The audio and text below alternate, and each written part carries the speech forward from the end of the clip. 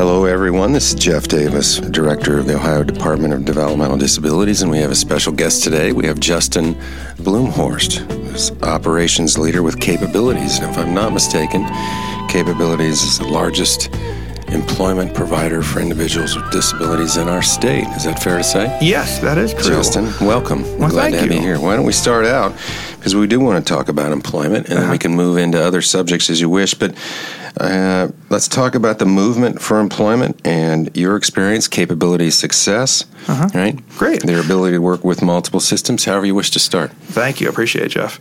It's been an interesting ride for us at Capabilities. We started about 23 years ago, and we started just as we're an employment services provider for opportunities for Ohioans with disabilities. And so it was started by Karen Blumhorst. And relation, perhaps? Just maybe. Yeah, she is my mother. But what I remember of her, she was a transition teacher. And I remember her coming home and saying, I just wish these students can get jobs. I wish they could get more support out in the community. And finally she complained enough at dinners where my father and myself and my sister kind of said, let's do something about it. Let's try. So over the summer, to be an employment provider back then, you had to be CARF certified. So over the summer, she wrote a CARF manual. I remember her typing on a iPod, on a Macintosh computer, typing this all out, and it came to be. But then she worked the next school year. Then after that school year, she said, "Hey, I think we've got a shot here. We can do this." And here we are now, serving 2,600 people a year to their employment success or to whatever success they want, even too.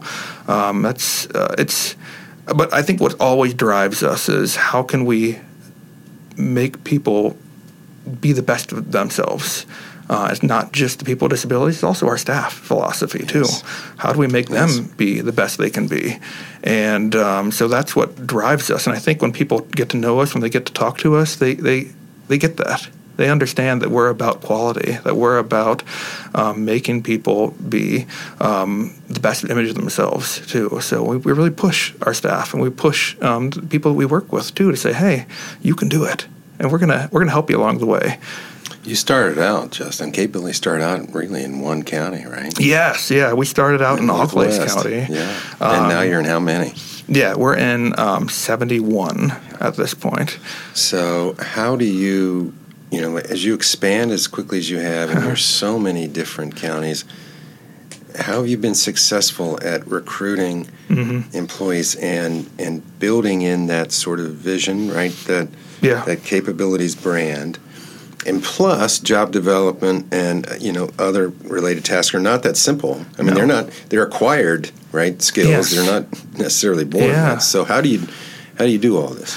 Yeah, our human resources team, they have done a lot of work about becoming an employer of choice. Because, and especially in Auglaize County, that's one of the lowest unemployment rates across the state there. And it's really hard to find employees there. But we can still, we do a lot of referrals for our employees. Because if we find that, hey, you love working here so much, why don't you get your friend to work here? And that way there's some kind of shared benefit there, too. So we offer a... Is that working? Yes, it does. Of course, it doesn't work 100% of the time, and just for anything, it's not going to work 100% of the time. But we do give a bonus to our employees. We give a referral bonus like that. So they do have some incentive to do that too. The other things is really working with our staff, and making sure that they see that we're working on that vision for them. Something we're working on internally right now is called employee resource groups. And this is a way to support different diverse groups within our agency. So a couple examples I could think of. We've got a lot of African Americans that work for us. And so we want to support them. Hey, what drives you to work here, and what is your goals as a community of working here? And because we'll connect our people with from Toledo all the way down to Dayton, all the way down to Appalachia, that whole community, and they can kind of see, there are other people that match how I am, and then we can kind of say, hey, why this works for us as a group too. So another group I'm really passionate about that we're working with too is kind of our staff with mental health issues. I know we've discovered in just talking through this with our staff, you might have some issues, and that's okay. That might make you a better candidate for this job, honestly. Because for myself, I have ADHD, and as an agency, we do a really good job of supporting me. So I might have to ask for an accommodation that says, hey, if I might need to work with someone else to help me with some follow-up, but if you need idea generation all day, I can jump around like that. So in that same way that they've done that with me, it's kind of made us look at and say, hey, if you are bipolar, how can that help make you a better? What about that when you're can help you engage and work with our people even more too? So, we're really kind of trying to connect all those different groups like those and say, hey, what makes you different and what makes you a great employee? What makes you a great person even too? One of my favorite things I saw, we had a network administrator that worked for us for 5 years. And on his exit review, he said, working at Capabilities made me a better person. That to me is what it's all about. And if I can make every one of our employees feel that same way, that's what I'm passionate about too. Because it's not about, yes, we're in this to serve people with disabilities, but if I could serve my employees too and make them better people along the jump too, I'm really excited about that possibility too. Mm-hmm.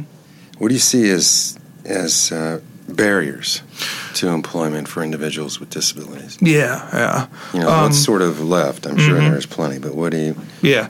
Because our Employment First movement is still going strong here in Ohio, but I feel one thing that we can really help support better is people for self-employment. Because, I think for myself, I work at Capabilities, and that's my 40-hour-a-week gig. I also do things on the side. I do some graphic design because I like to design things, and I get paid to do that on the side. How can we empower the people with disabilities to do that in the same way? How can we empower them? Hey, you are really passionate about crafting. That's great. How can we make you some kind of income generation? It doesn't have to be just a 9-to-5 job or just a set employee-employer relationship.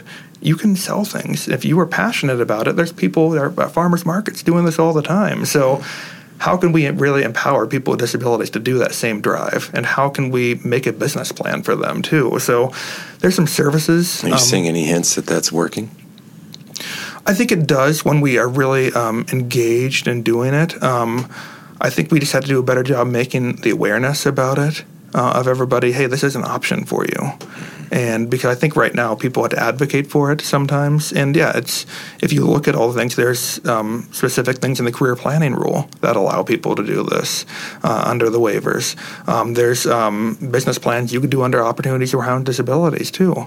That's what I see as the future in some ways. I have more of a focus on that. I also kind of see more and more people, because how I've thought about this is that we've got, when the Employment First movement first started, we kind of got the people who were really easy to place into jobs out there. Now I feel we're starting to get to, hey, there's more complex people. And I know we work with people in the developmental centers, people out of ICF settings, and that doesn't matter to us. It doesn't matter where you live. How can we make some kind of income generation for you? As long as it checks all the boxes and as long as we're staying within your ISP or whatever else guidelines you have, we'll do it. And I'm just excited to see that potential keep on moving as we kind of get more complex people. How can we be more accommodating? So as we build into staff and our agencies, throughout our providers, and throughout our system of professionals we've talked about, we are starting to talk about, right? Mm-hmm. About how we treat one another as individuals. And, do we have the empathy and the kindness? We've talked about being nice. But it's meaningful. Uh-huh. So what does that sort of mean to you? During the last budget cycle, I was advocated for an HPC rate increase, and that's in the residential service here in Ohio, and that did not benefit me, but it benefited the other, because we don't provide HPC services, and it benefited the other agencies because I see what they're going through, and I saw some staff overturn, and that was the way I thought, could that help us get better outcomes? We're all in this together. So I appreciate that. Empathetic towards the other agencies, empathetic towards the other services, because for us to get better outcomes, we're only as strong as our weakest link. And how can we make that better? How can we move this forward? So, and I think, when I think of people with disabilities too, when something I really tell all of our staff, all behavior is communication. They're trying to tell us something. We work with a variety of people, and it's every time I see someone act out, it's like, hey, what are they trying to tell us? Maybe we just haven't figured it out yet. If he was beating his chair, if he smacked somebody, yes, he shouldn't be smacking somebody, but what is he really trying to tell us? Because I have some skills. I like to think that I can verbalize things. How well, we'll see. But I can verbalize when I'm upset about something. I can tell somebody something, but I've had to get better at that throughout the years. So if you're nonverbal, if you can't say that, you're going to act out. That's how you show that you're unhappy about something. So how do we make you happy about it? How do we unlock that thing and get you to the right answer? I love that. And to your comment, after editing, this will be a 3-minute podcast.